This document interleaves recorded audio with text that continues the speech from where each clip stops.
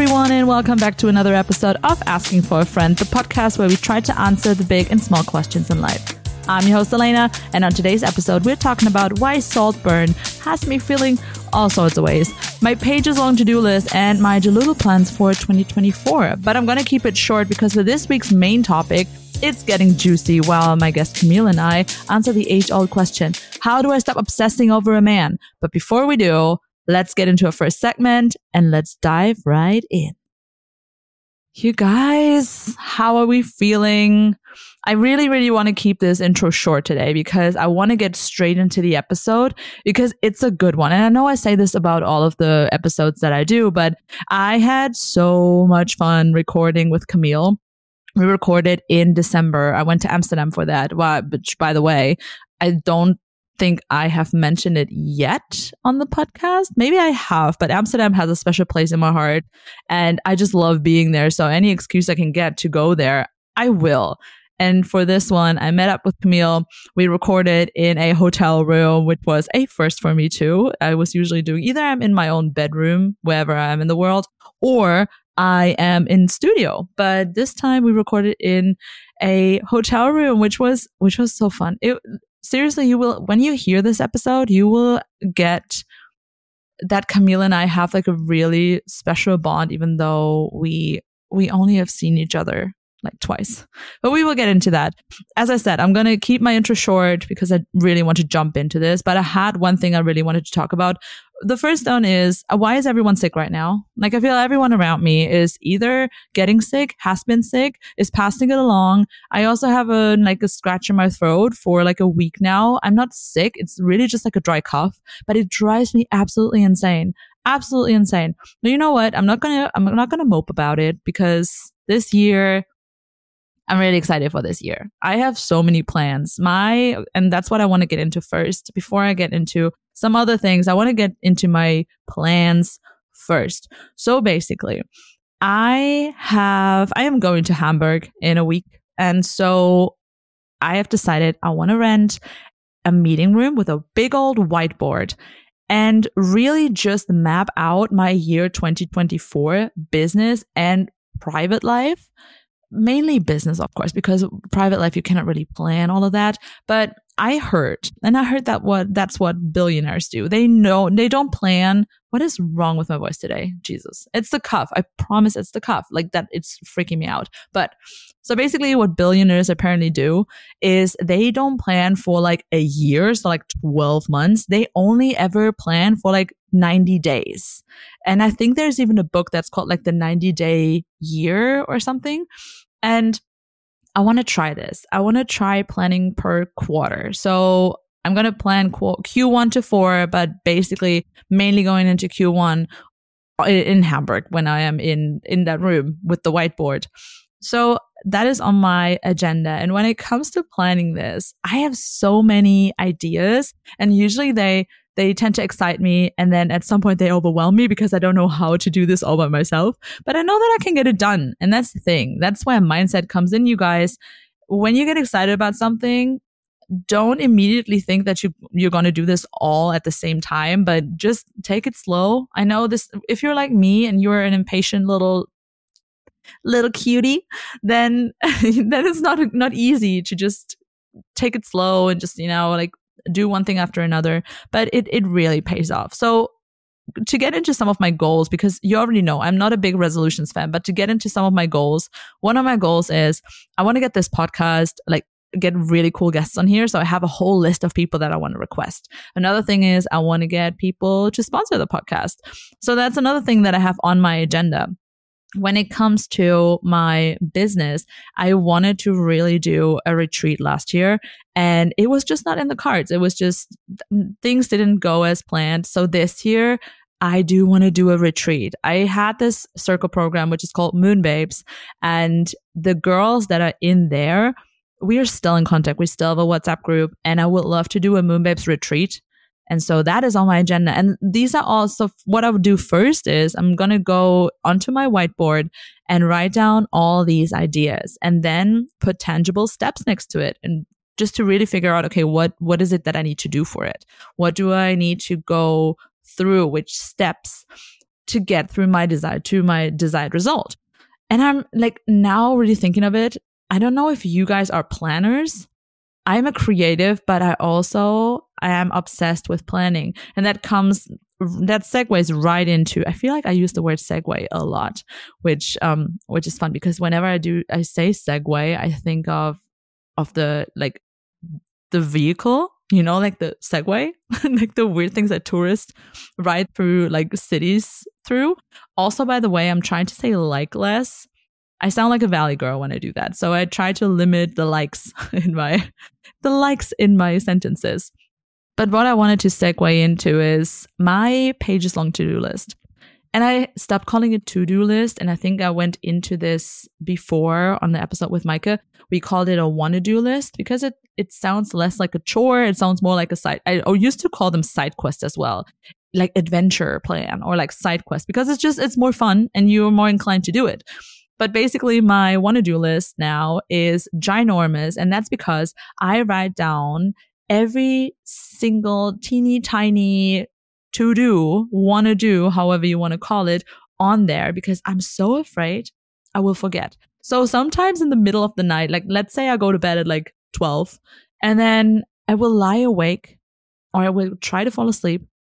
And then a thought hits me and I'm like, oh, that needs to go on my wanna-do list. And so now I'm not kidding you. If I look at my list right now, there are probably like 60. There are 60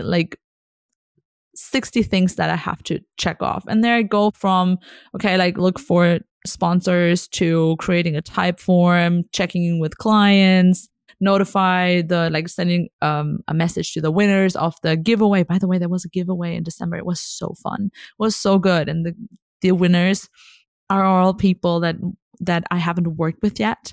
No, that's not true. There's one person I've worked with before, and 2 people who I haven't worked with before. And so that is really exciting. So I'm really excited for 2024. But what also comes in the way for me is my own imposter syndrome. And yes, now you might think to yourself, oh, Elena, but you're a coach. Why do you have imposter syndrome?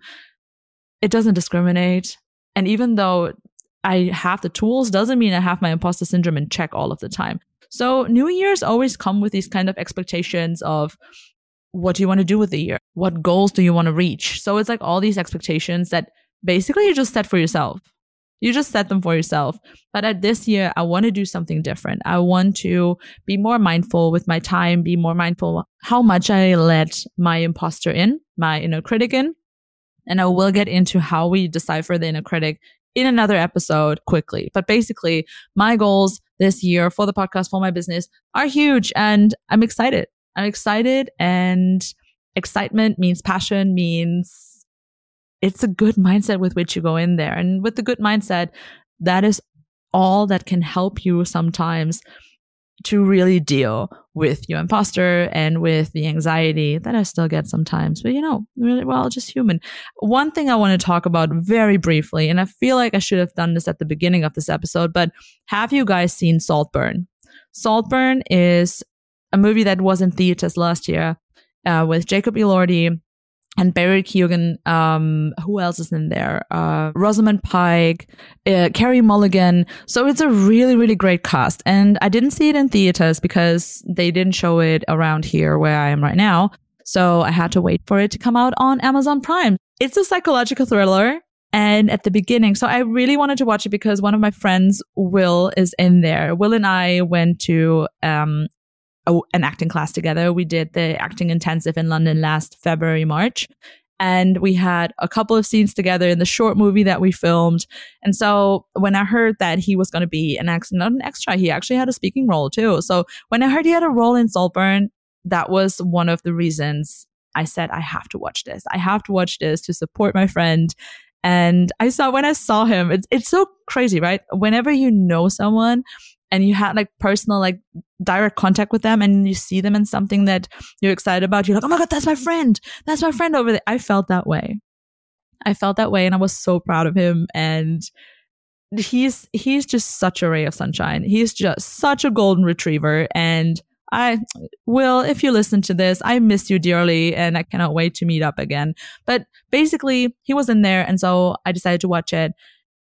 You guys, A friend of mine messaged me this as well. He's like, I don't think I can take a bath ever again in my life. And to get this reference, please watch the movie. I don't want to spoil it. But basically, it's such a visually aesthetic movie. Also, Barry Keoghan, it's a performance that's just insanely good because he's just so intense. But then he plays his role, like he switches from this one character into just like his eyes suddenly change and then his whole demeanor changes. And that's just such a great form of acting where it just takes you on a ride. You know, when you watch movies that are not well made or where the actors are maybe not as connected with their roles, you can see that you don't buy it. You don't believe them. But with Barry Keoghan, Jacob Elordi, before I wasn't a huge, like Jacob Elordi, I was like, yeah, he's fine. I liked him in Euphoria. He played an absolute dick as a person there, but I was like, yeah, he's cool. But after this, I loved it. It was deeply disturbing. There's so many. It's such a horny movie. It's a horny movie, but in a weird way, in like a very psychotic way. And basically, to give you Saltburn in like a couple of words, it's castles, elite society, Oxford, pools, unhinged parties, and death. So do with that what you will, but definitely that movie stayed with me for such a long time. And if you are a film fanatic, if you are into like great directing, please watch it. It's such a great movie. And again, cannot praise Barry Keoghan enough as Oliver Quick. Like he plays this just so good. So but as you can see, it still stayed with me. And this is my absolute demise is always like leading over to my guest. I think we should cap it here. I really want to get into this interview with Camille because it's so good. So without further ado, let's go. All right, everyone. I'm so happy to introduce my guest for today's episode. He's a professional leadership coach, global inclusivity board member for Soho House, and also, like he says himself, he's navigating life through positive energy, which he believes is the connective tissue which brings family, friends, and business relationships together. We met, how I meet a lot of people nowadays, in a cafe in Amsterdam. And today we're going to answer the question, how do I stop obsessing over a man? Welcome to Asking for a Friend, Camille John. Hi, thank you. Thank you so much. So good to join you. So good to be here with you outside of a cafe. Oh my God, yes. And the funny thing is, this is only the second time we met in real life. In real life. Because for the listeners out there, we basically went to the same cafe, not together. I was at the counter. Yes. And I was ordering my matcha latte. Yes. And I'm a regular local there. So I was speaking to the staff. Exactly. And we're just chatting around. And then we just got to talk. Yes. And then we were both like, I'm a coach. Yeah. Yes. And then we met like this. And it was the funniest thing ever. And then we wanted to meet up when I came back to Amsterdam. Yes. And we have been sitting here for probably close to an hour now too. Just catching up, just chatting. Like literally like two old friends who haven't seen each other in ages. I love that. And I feel like that's my favorite part of when I meet people in an environment and it's just so natural. Yes, it's and very it just natural. comes out so natural. So that's beautiful. But before we get into a huge tangent here, because I feel like we could just talk about ourselves. Of course. Not in vain, obviously, forever. But Camille, I sent you two questions. Yes, you did. The first one, oh my God, I'm so excited. Right. The first one being, Camille, who's your celebrity hall pass? Okay, actually, you know what? It's probably the first time I will actually say it out loud in my head. But my celebrity hall pass would be Hugh Jackman. Did you hear the newest gossip? I've heard the gossip. I've heard the gossip. I just found out about it yesterday. I mean, I almost put a call into him. You're like... And said, Hugh, I mean, honest to God, let's have a conversation here. I mean, honest to God. I mean, no, it's Hugh. You know what it is? It's because he not only appears to be such a genuinely nice human being. I agree. From people who I have known and met with around the world who know of him, they all say that he actually really is just a genuinely nice guy. That's so nice to hear, because sometimes you think people are nice, and then like people who have actually, and I have met my fair share of celebrities in my work at in the fashion industry, and there are, thank God, the majority are really, really down to earth and really cool. But I have come across my one or two divas, and I'm not saying just female. Yes. Oh my God. Oh yeah. But you know what? Like, I'm actually, when I heard the news, I was like, that's actually really nice news. Yeah. It's nice news. And not as surprising. No. I love your celebrity hall pass. Thank you very much. Wait. Thank you. Wait. I think it was Wolverine that did it for me, to be honest. Did you read my mind? Did you read my mind? Because my question would have been like, what Hugh Jackman? Oh, yeah. It was Wolverine, because what I saw was this epitome of strength, controlled rage, everything. However, coupled with such a soft, kind-hearted human being. I have quite a few friends in the film industry and very close people in my life who are actors. Yeah. So I have been very privileged to watch them in roles, and when they're out of character or when they're idling in a character between filming sets, and I think I am fascinated by how they are able to do this. So I think I've always had a bit of a soft spot for actors, right? Yes. But Hugh Jackman, I got a really big soft spot. But also what killed me was The Greatest Showman. I watched it on my flight back from, I went to a wedding in May in New York, and on my flight back I was like, you know what? Yeah. I can't watch The Greatest Showman again. Yeah. I was bawling my eyes out. It's like the lady next to me, like at one point, I think she wanted to hand me like a tissue, but I already had like some of my own. I was just like, I don't care. This is so... And then it always get, and I think I always cry like at the first song too. Yeah. It's such a good He's movie. Magnificent. And also when you see, have you ever seen the videos of him rehearsing? Yes, I have. He's incredible. He is incredible. And also he's also a cancer survivor. Oh, that's true. He's a cancer survivor. I forgot about that. I can connect to that. And so for me, it's even more of a connection to him, because he absolutely just remained so dignified in everything. And he's my hall pass. Oh, I love that. As much as I want to get into the Queer Eye drama, though, no, we're not going to tackle that today. No. That's for another episode. So you have to come back now. Of course. Sorry. No problem. Invitation has been received. Amazing. All right. Question number 2. What is an unpopular opinion you have? I have high hopes now, because I loved your celebrity hall pass. Right. You know something?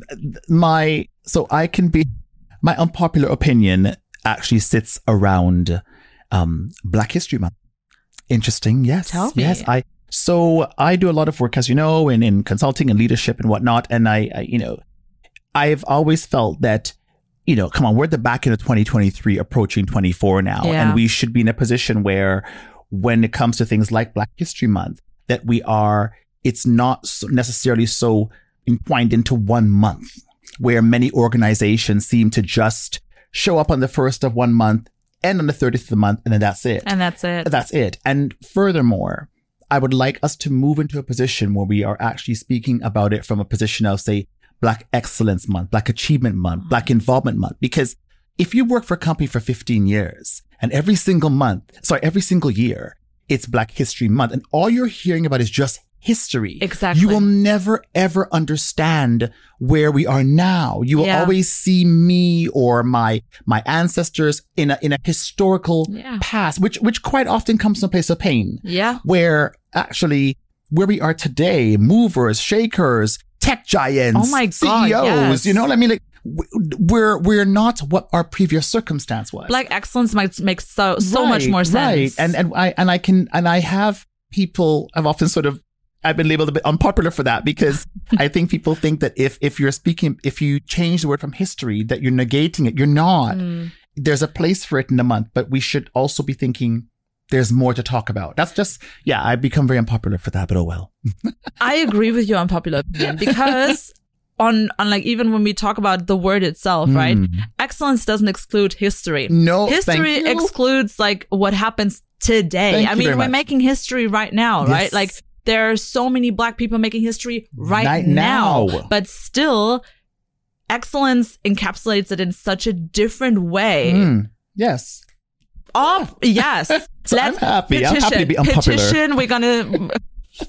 Petition is going to be signed. Right. Absolutely. No, I love that. Yes. I really love that. And has always been this thing that irks me is like with all marginalized groups, and especially like we have a Women's Day.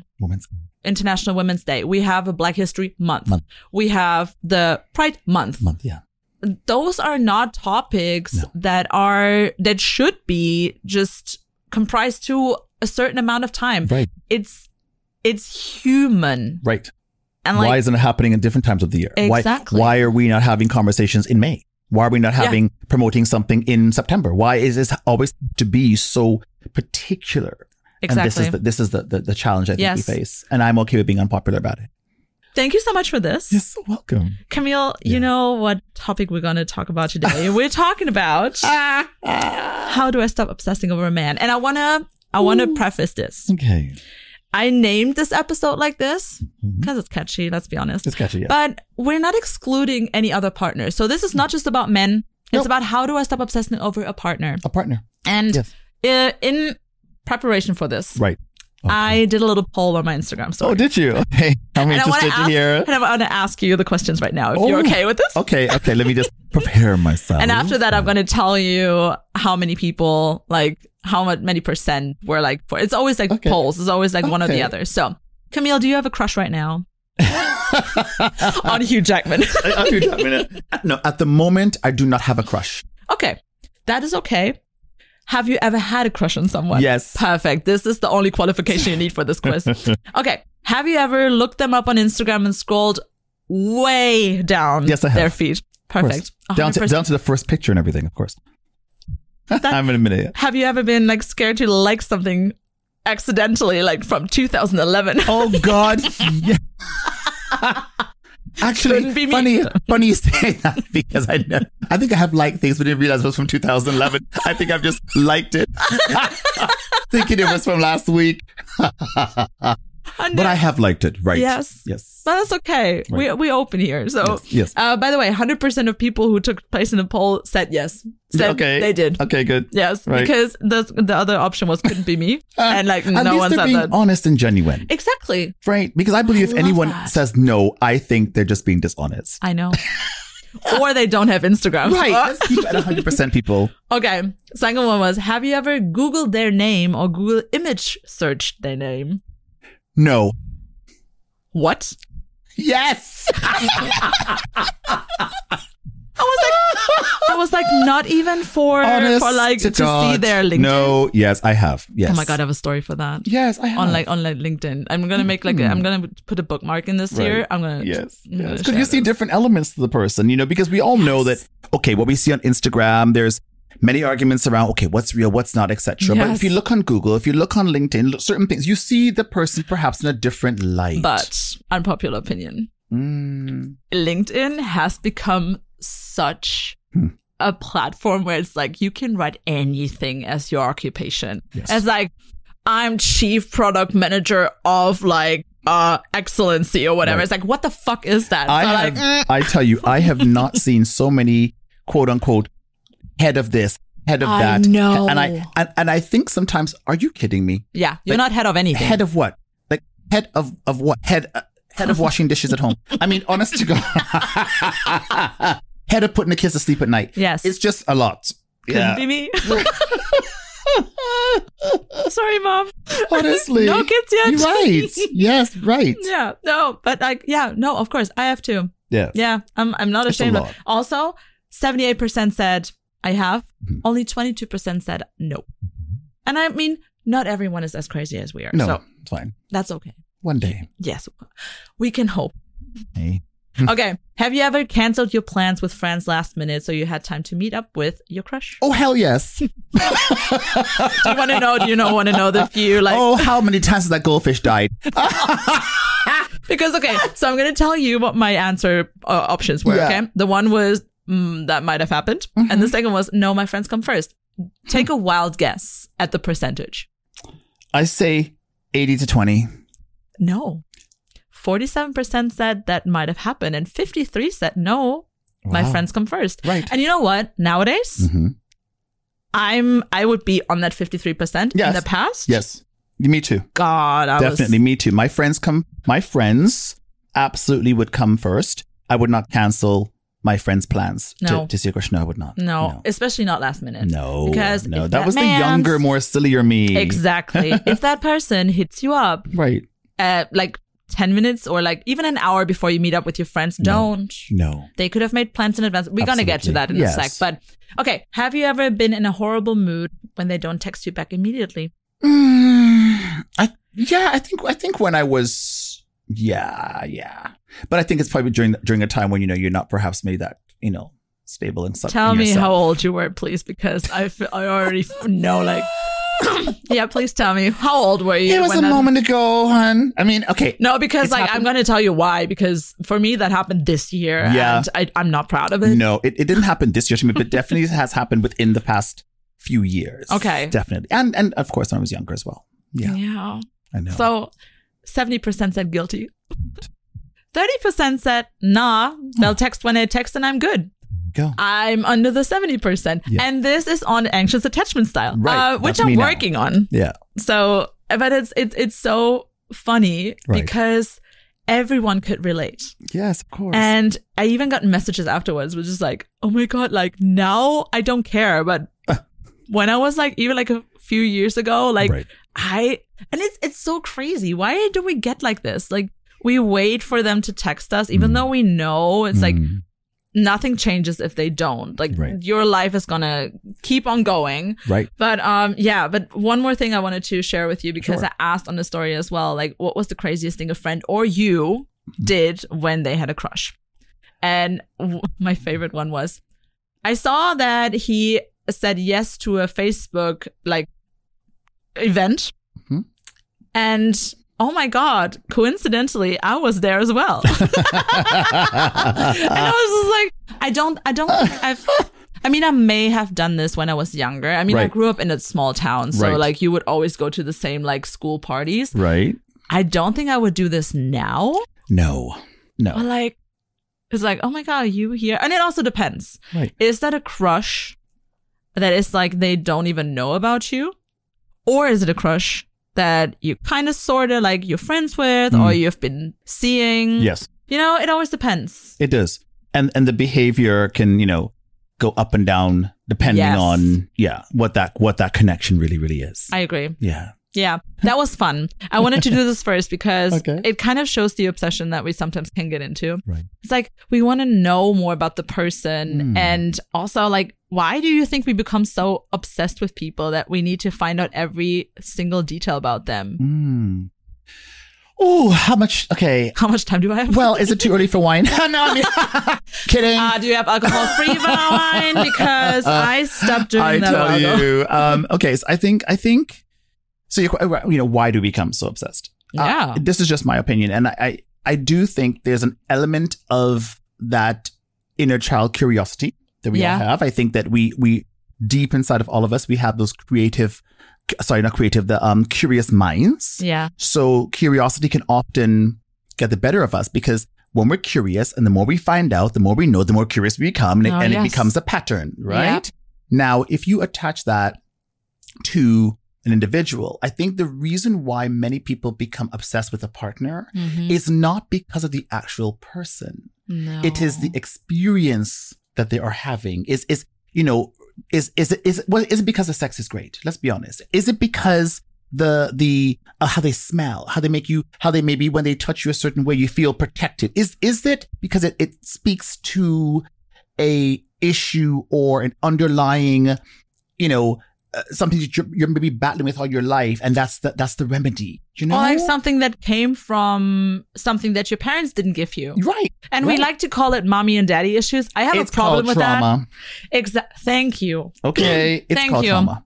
And I have a problem with this whole mommy issue, daddy issue thing because that's like it. I think it has become such like a buzzword. It has. People's like, it's my daddy issues. It's my mommy issues. It's like, No. It's your trauma. And then I think that's when we haven't dealt with it. Right. It translates into attachment style, right? Of course. And I mean, when we get obsessed, that most likely is anxious attachment style. And also to who are you connecting yourself to? Yes. What is it that is forcing you to be obsessed with this individual? Are you giving them permission, perhaps, to do things that trigger that obsession? Because quite often people find themselves in very unhealthy relationships, and it's a two-way street. One is the enabler, right? So this is what happens. One's the pacifier, and you can find yourself in this tennis match where you behave a certain way, and then I'm going to do this, and that's how it goes. And that's so when so that unhealthy. ends, that's the obsession. Yeah. Yes. Yeah. I don't believe that the obsession happens after. I think the obsession happens usually within. Yeah. Yeah. And then we see like it's kind of also like trying to predict what the other person is going to do. So that's the obsession as well. Yes. It's a sort of control. Yes. We want to be able to control the situation. Yes. And that also where the obsession comes from, because it happens in our mind. Right. And it's like, our like imagination is running wild. Yes. And speaking from personal experience, like I had these moments in like, it wasn't a situationship, it wasn't a relationship. It was like I was seeing someone, right? And at the beginning, it was all green flags. It was like, oh my god, like it was like tick tick tick tick tick, and then I could feel myself getting anxious all the time, and it would trigger a lot of my things that I thought I had dealt with. I thought I had healed in myself. Yes. Even so much so that my friends then came to me and they're like, you haven't been this anxious in years. Right. And at the same time, I was like, but that person is like showing all of these signs. Like it's that person is bringing everything with them that I want out of a relationship. Right. And I was like there were so many red flags. Do you know this thing? It's like, there were so many red flags. Yeah, I thought it was a circus. And I was like, I didn't want to see it. And that is another thing, I think. We don't see the obsession until we either resolved it or it ended. And I only saw the obsession after it ended. And it wasn't like an unhealthy obsession. But I could see that my mood depended on whether or not that person was texting me back. Yes. And from the anxious attachment style that I know comes from my trauma. Right. I became so hypervigilant about how the person reacts and when the mood shifts. You become a mood reader. Yes, you do. Yes, and like it's like, oh, that person used a full stop here. Yeah. They never did that. Also in the UK, like in Germany, we don't really use the X. Right. But then when it like you start texting with someone there and that's like they put the X and then they stop doing the X. And then they stop doing it. And I was like, well, and you think something's going on. They're off. Why did you do that? And then you try in your brain, you try to mull it over and you're like, something's wrong. I need you to change this. Yes. Then again, once you come back to yourself, once you come back into a balanced state of mind, you realize your life is not going to end if that person's not going to text you back. No. And also that your life is going to continue and you just have to come back to earth, because in that moment, once you're obsessed with someone, it becomes all about them. Yes. But they're not making you happy. The obsession is extremely unhealthy. And the reason why I say it is unhealthy is because I think it is important to have a healthy balance in everything, right? Yes. But when you are in a position where you have become obsessed, that means you are at a place where something has consumed you and that you are no longer relevant.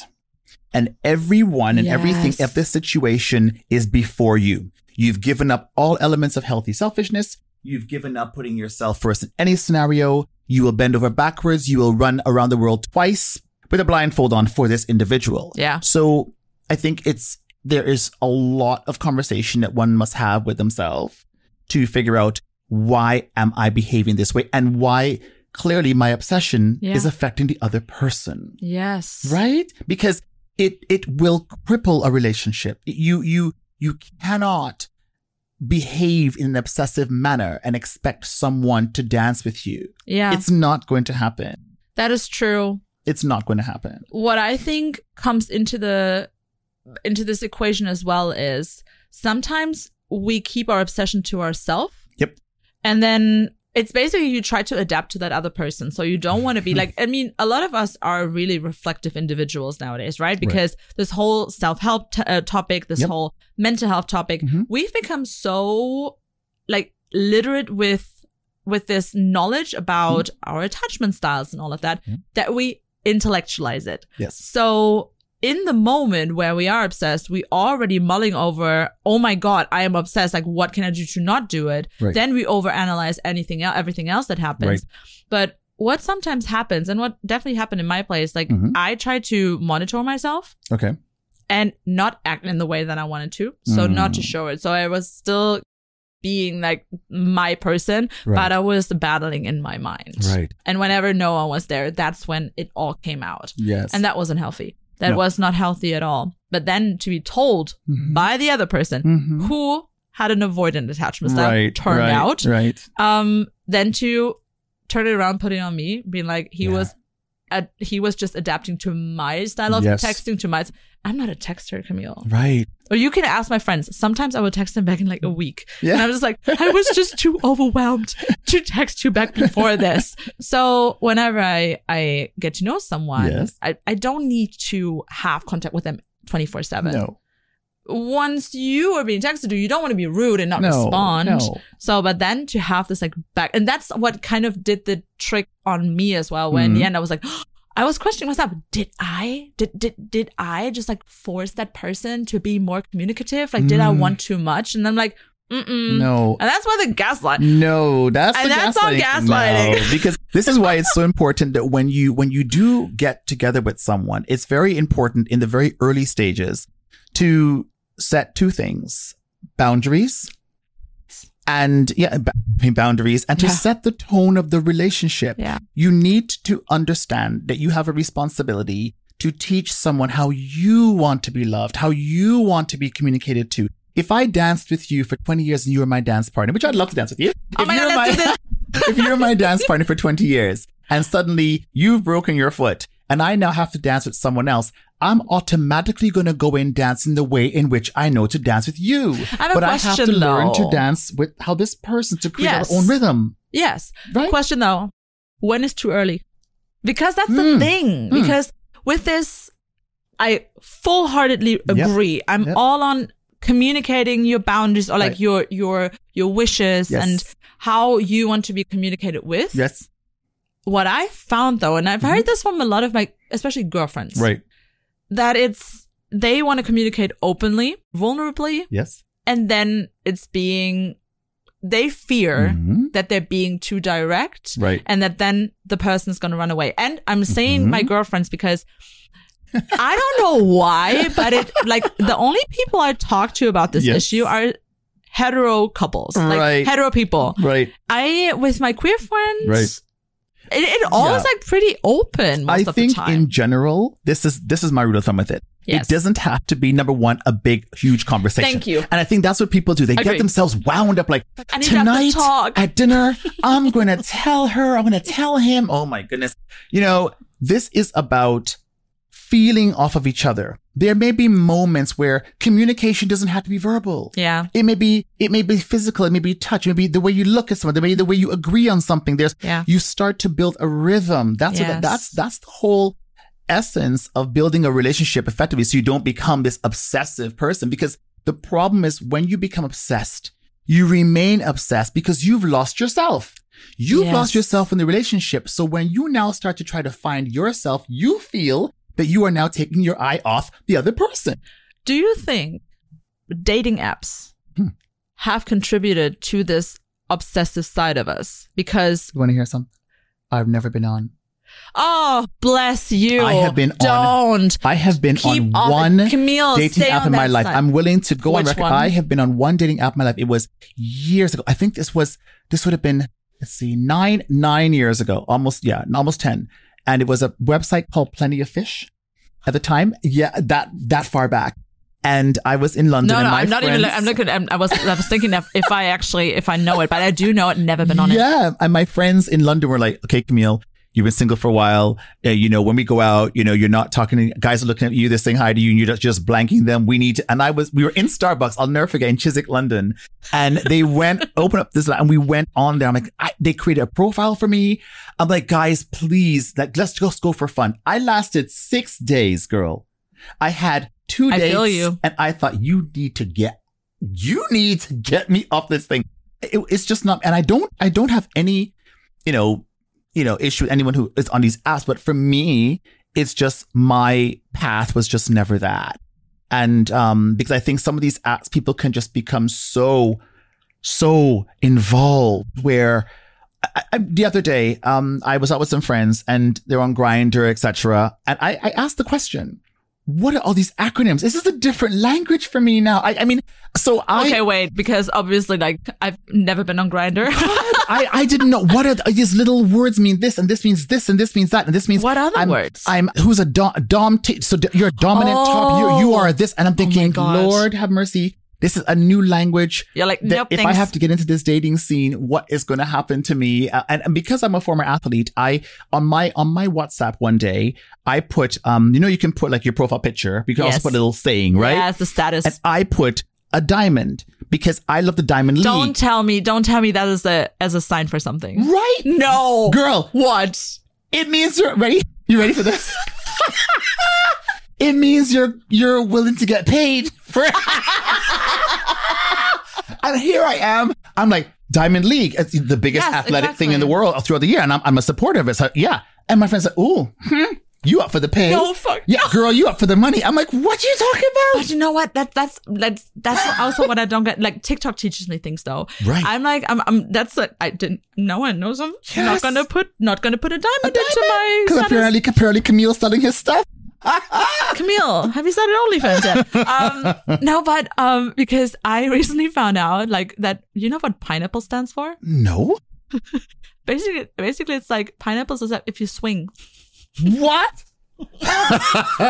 And that's like the thing. It's Lord. It's like beast of muscle. I'm like, what the hell, guys? When do you guys come up with this? Like, I don't understand. I mean, you know, the peach and the eggplant and shit. All that. That I understand. We understand. We understand that stuff. And I mean, like, there's like, I turn 32 next year, but like, I'm not old, and I'm like, I don't know that shit. Neither do I. And I'm 50 years young and I'm not old and I have no idea. I think what's going to happen in the next 20 years? Like, how is this language that I have I mean, don't get me wrong. I understand how things evolve, but so quickly I know that I can see how people just find themselves in these scenarios. And that's part of the obsession as well. They get obsessed with it and it becomes their narrative, right?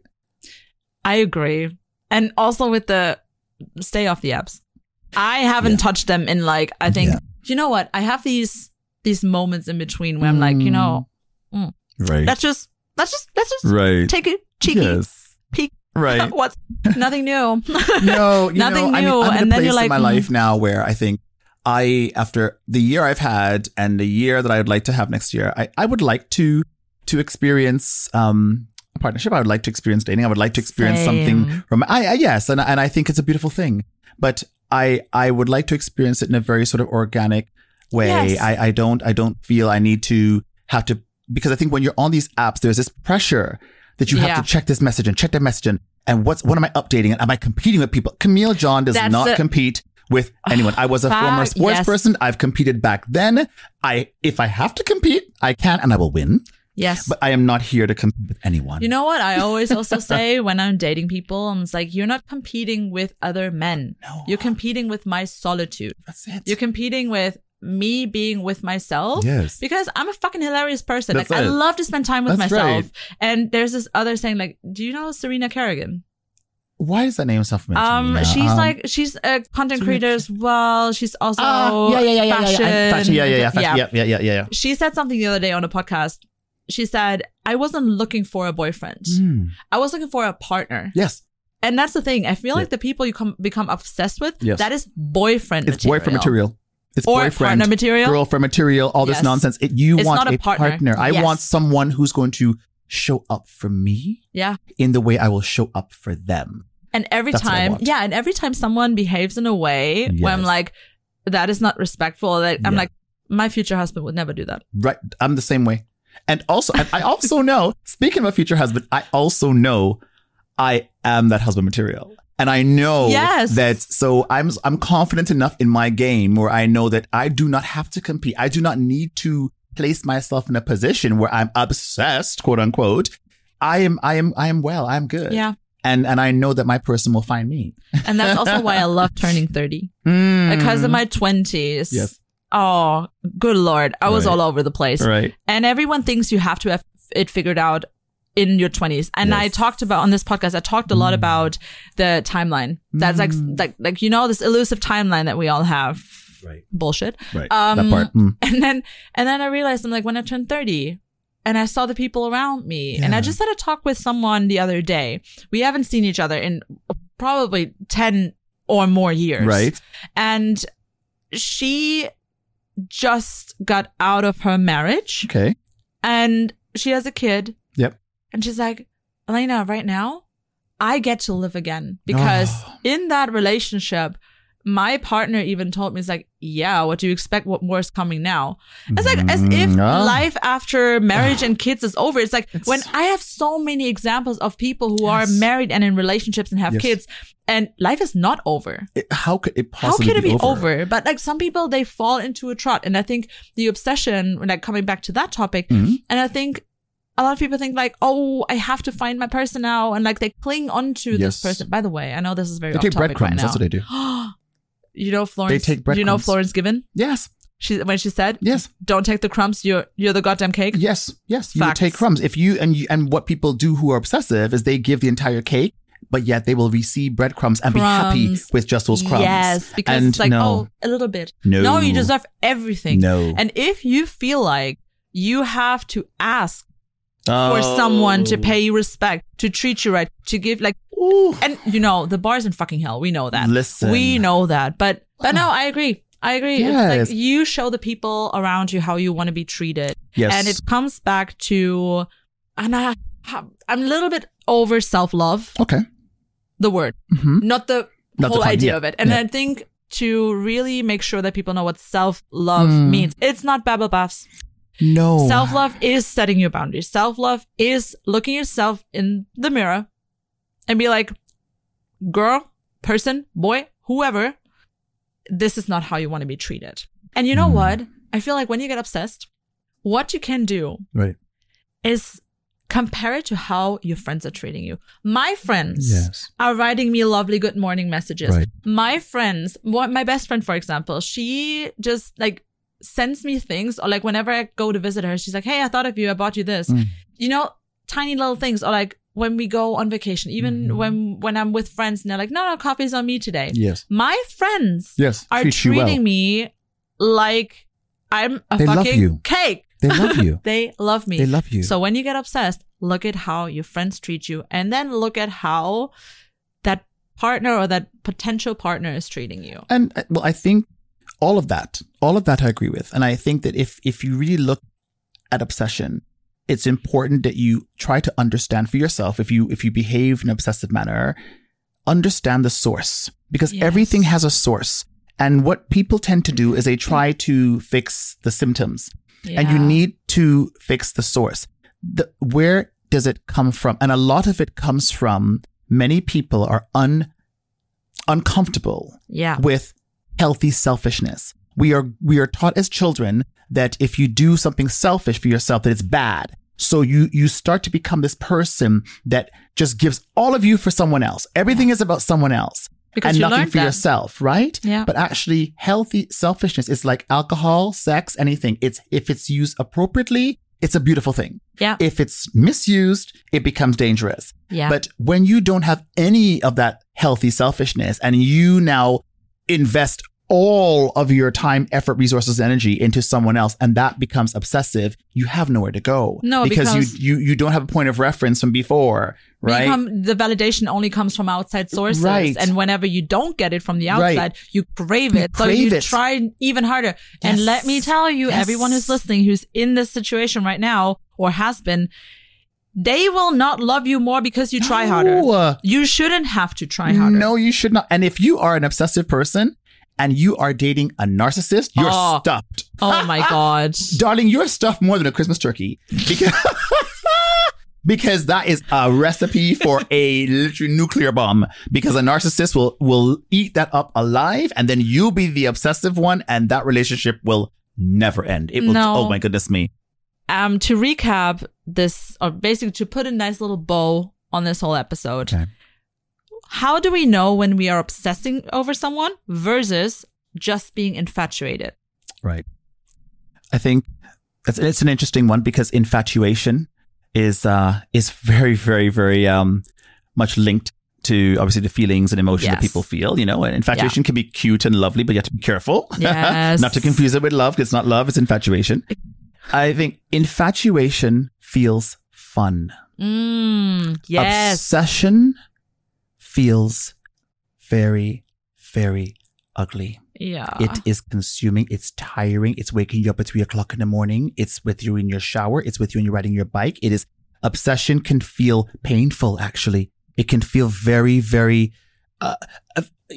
infatuation doesn't exhaust you. Infatuation fills you with elation and joy. Yes. You want to tell everybody and you want to share it and you want to laugh and because it's fun. It's joyous. But obsession can actually be very serious. Yes. And that is how you know that there's a difference. It doesn't feel the same. Yes. And I also wrote down a couple, let me check. Mm-hmm. I also wrote down if obsession is, to recap it, the constant looking for validation, waiting hours for a text, becoming anxious when they don't text you back at the right time, scrolling super fast. I mean, the scrolling thing can also be an infatuation thing. You want to know more about the person, but when it comes to a point where that person occupies your mind at every waking hour, that is not good. It's not good. It's not healthy for you. Not because you shouldn't be wanting for a partner. It's not good because you're forgetting yourself. Completely. So what do we do when we realized we became obsessed and we're like, okay, but how do I snap back? How do I put myself into the middle of my life again? Because I had this with a client the other day. I was like, you're just you're not in the middle of your own life. Right. You may be standing there, but people are pulling you left and right. And that's why you feel exhausted, because you are spreading yourself too thin. There's no place for you. What we want to do, what we want to cultivate is you growing roots so that you're still standing tall in your own power. And even if people pull, you always sway, but you never lose your footing. Right. So how do we do this when we realized, that is not good. I may have become obsessed. Yeah, I think the easiest way and the most important way is to put boundaries in. You become obsessed because you've lost your boundaries. So what are boundaries that we can put in? Right. So some of the boundaries you need to put in is you need to put yourself first. You need to absolutely occupy that time for yourself. So you need to now diarize time for yourself. If it means you now have to introduce things that you didn't do for quite some time, cinema night with your friends, catching up with your friends, going to the salon, going to the library, going to the gym, creating playlists that you listen to in the gym so that you are, because words are very important. Music is really important. It can sway you into certain kind of things. Force yourself. I always believe if you want to achieve something, I learned this when I was in sports, you have to have 3 Ds. There needs to be a desire, there needs to be determination, and there needs to be discipline. Yeah. And if you have those 3 working in alignment, you'll be just fine. So you have to implement discipline, which means you may have to put your phone on do not disturb while you're in that gym for the hour. So you're not going to hear that text coming through. Yes. You're not going to hear those emails. It allows you to be okay with your own space and self. Get yourself also your bossy friend. Yes. Or get yourself your friend who's absolutely no bullshit. Get that person on the task of body doubling you. Yes.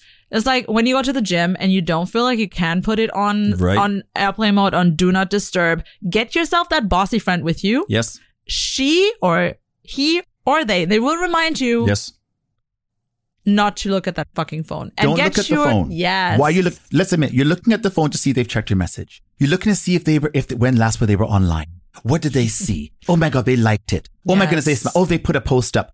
This is the cycle. You have to have a promise and a commitment to yourself to break that cycle. Yep. It is not easy, but you have to be willing to do it. Especially if you've been used to it. Right. If you've been used to it, if you have been practicing this type of forgetting yourself. Right. If you have been used to that, also, if this is your trauma, then like, first of all, if you haven't been to therapy, and I know getting therapy spots is super, super, it's not easy to get. But like the first thing is identify what it triggers in your mind right now. When that person isn't texting back, what is the emotion? What is the emotion? What is the emotion that comes up? Is it fear?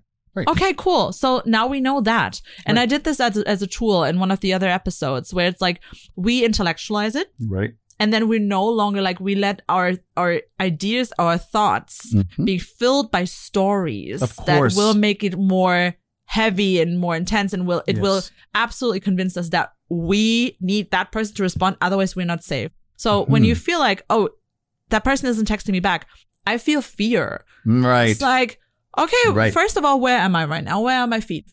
Yes. Are you where your feet are? Because where your feet are right now, are you in danger? Right.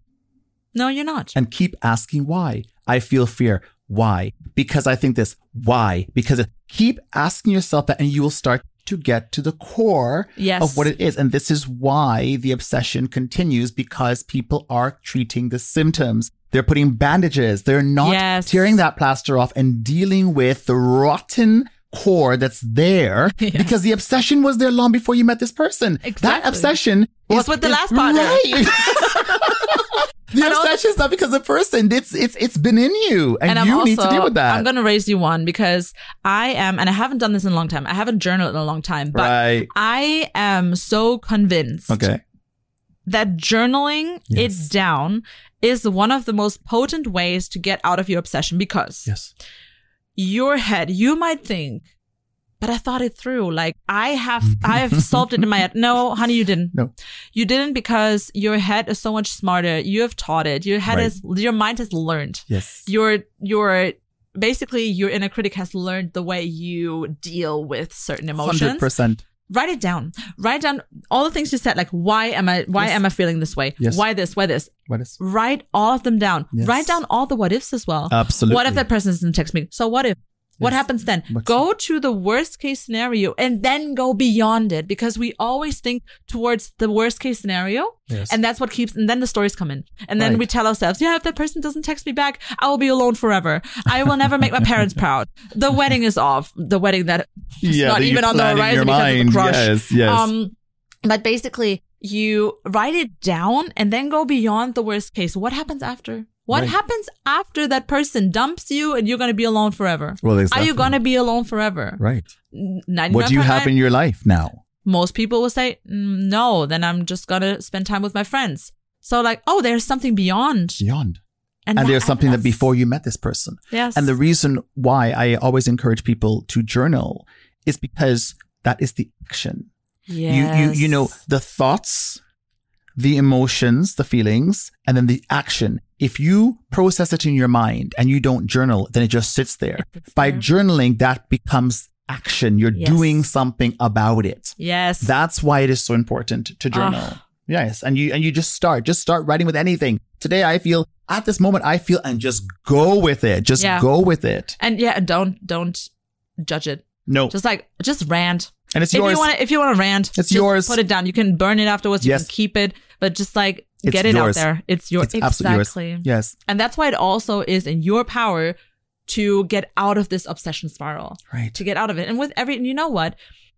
I realized that I was blaming myself so much afterwards, where I was like, I got into the same thing again. Elena, what did you do? You should have known better. But then like that doesn't work. No. In that case, when you realized you got into obsessive spiral again, be kind to yourself. Yes. Tell yourself, I to the words out of my mouth. It's like, hey, I realized it. Yes. That is the first step. Yes. You realizing that you have been in another obsessive spiral in this pattern. Right. That is a step in the right direction. And just imagine like how long it took you to take on these patterns. Yes. Years and years and years. But yet we think we can fix it with like one coaching session. Right. The amount of people who think that healing is like, they get discouraged after a couple of months.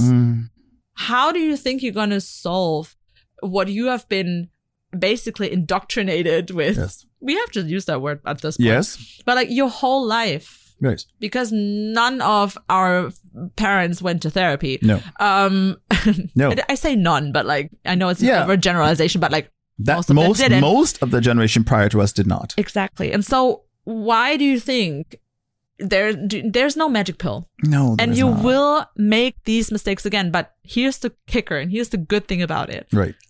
You always learn from mistakes. Yes. You would not have a character development if you were always taking W's. Exactly. You have to take... I'm getting with the lingo of Gen Z here. You have to take some L's sometimes. Yes. But that's the thing. It's like most of the things that I've learned, they did not come from wins. They came from things that I went through that were horrible, that were not nice. And it's circumstances. It is not your identity. It is you know, this. Yes. It is being able to understand your circumstance and make the best of it and think to yourself, if I'm obsessed, if I'm behaving obsessed, do I really think that I'm going to stay in this with this person? Do I really think, my God, how are you going to sustain being obsessed for the next 20, 30, 40 years? Are you kidding me? If it's hard to begin with, don't think it's going to get easier once you're in a relationship with that person. No way. No way. It's a lot. And that my very first coach told me this one affirmation. It's supposed to be easy. Right. It's allowed to be easy. It's allowed to be easy. And that's the thing. And that's when you know you're being given a cake bag. Right. Yeah. And not just fucking crumbs. Exactly. And don't sit there anticipating and waiting and doing stupid things. It's you know, my mind always, I was conditioned in a way where it has to be messy first before it can be beautiful.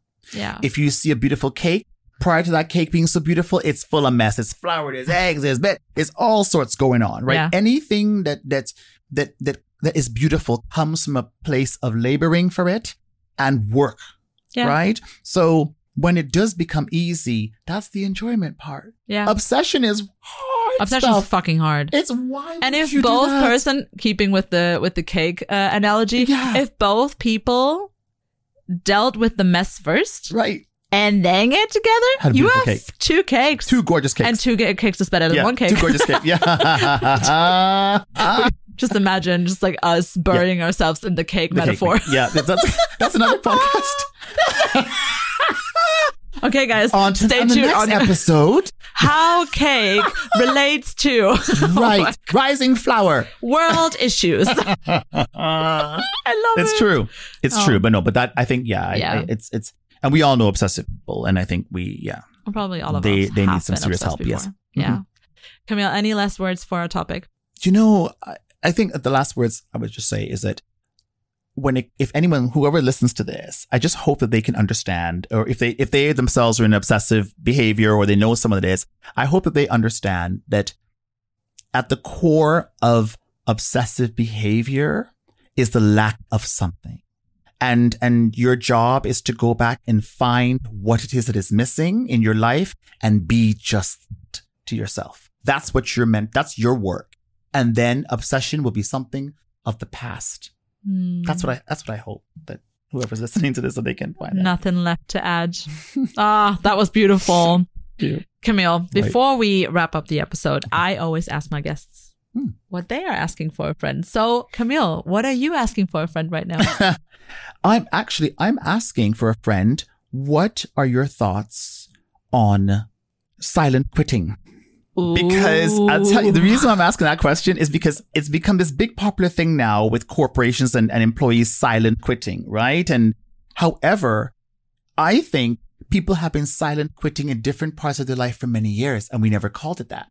Like, think about like when a relationship ends. Oh, I just wanted to say, I was like, elaborate, please. Right? Think about like when a relationship ends. Yeah. No one just wakes up in the morning and ends a relationship. You know what? There is an element of silent quitting. Yeah. You know what though? Unpopular opinion. Women do it more than men. Women, for them, it's gradual. Right. But if a lot of men are stunted by when women suddenly say like, I want to end the relationship. Yes. And I was like, she didn't decide that on that day. No. Yeah, there was like months, because we are also fixers. Like we want to make it work, but yeah. But here's the other part. Yeah. Men equally do, but we just voice it differently. True. It is in the minds. That's why I always say men are more emotional than women, because they keep it inside so much because they never let it out, that there's so much in there that's never come out. Yeah. But people silent quit in relationships. They silent quit in things that they're working towards, in projects. They've been doing it for many, many years. But it just seems like in current context, people speak about silent quitting from a career, professional, corporate sort of thing. But actually, there is silent quitting that happens in personal things all the time. So it would be interesting to see what people think about that. I'm asking that for a friend. I will put that on my story. And please, to everyone who is listening, if you're listening to this after this podcast come out, but if you're listening to it now when the podcast is coming out, please hop to the story and tell us what you think about it. We love to hear from you. First of all, thank you, Camille, for being my wonderful guest today. This was incredible. Thank you for having me. I love doing these in person as well. Yes. Because it's always like, of course, I cannot always do this. Right. Because as much as I would love to hop like between the States and New Zealand and Australia and the UK and Germany and Portugal, wherever my guests sit. Yes. That would be a full-time job. Right. Altogether. But it's so nice to just like be in one room. Yeah, I agree. It's so cool. I when we had that conversation around doing this, and of course I was in Canada at the time, and you were here in Europe, I thought, I'm so glad that we agreed, let's do it here. Let's face to face. Also, it was a good excuse for me to come back to Amsterdam. I'm not going to miss out on that. Right. No, but thank you so much. That was so wonderful. So welcome. You guys, now it's up to you. What are you asking for a friend? What are the questions that you're sometimes a little bit too afraid to ask? So let us talk about it. Me and my guests love to talk about these topics. And as you can see with every episode, maybe sometimes we don't answer it. Maybe sometimes we do. And there's always something that comes around through those conversations. So that's really nice. I'm your host, Elena. You can find me at Elena Megan on Instagram and also my website, inner-space-coaching.com. Wow, that was a handful. And also you can find on Spotify the question box below. So let us know what you are asking for a friend or how you found this episode. Also, I forgot, before I do the rest of the moderation at the end. Wow. Camille, where can everyone find you? Oh my God. This is like this getting more unhinged with every episode. God. Okay, let's see. Right. Okay. So they can, if they email me, they can email me at camille@ellymacleadership.com. And that's Ellie Mac is Camille spelled backwards. So, yes. So Camille at ellymacleadership.com. On Instagram, I'm Camille Anthony John. Everything will be put. And of course, I'm on LinkedIn as well too. So. Oh my God. Of course, guys. I've never advertised my LinkedIn here. Maybe I should just guys, let's make this the new WhatsApp. No, WhatsApp. Let's make this the new Instagram. But I will put everything in the show notes as always so people can find you. Sounds good.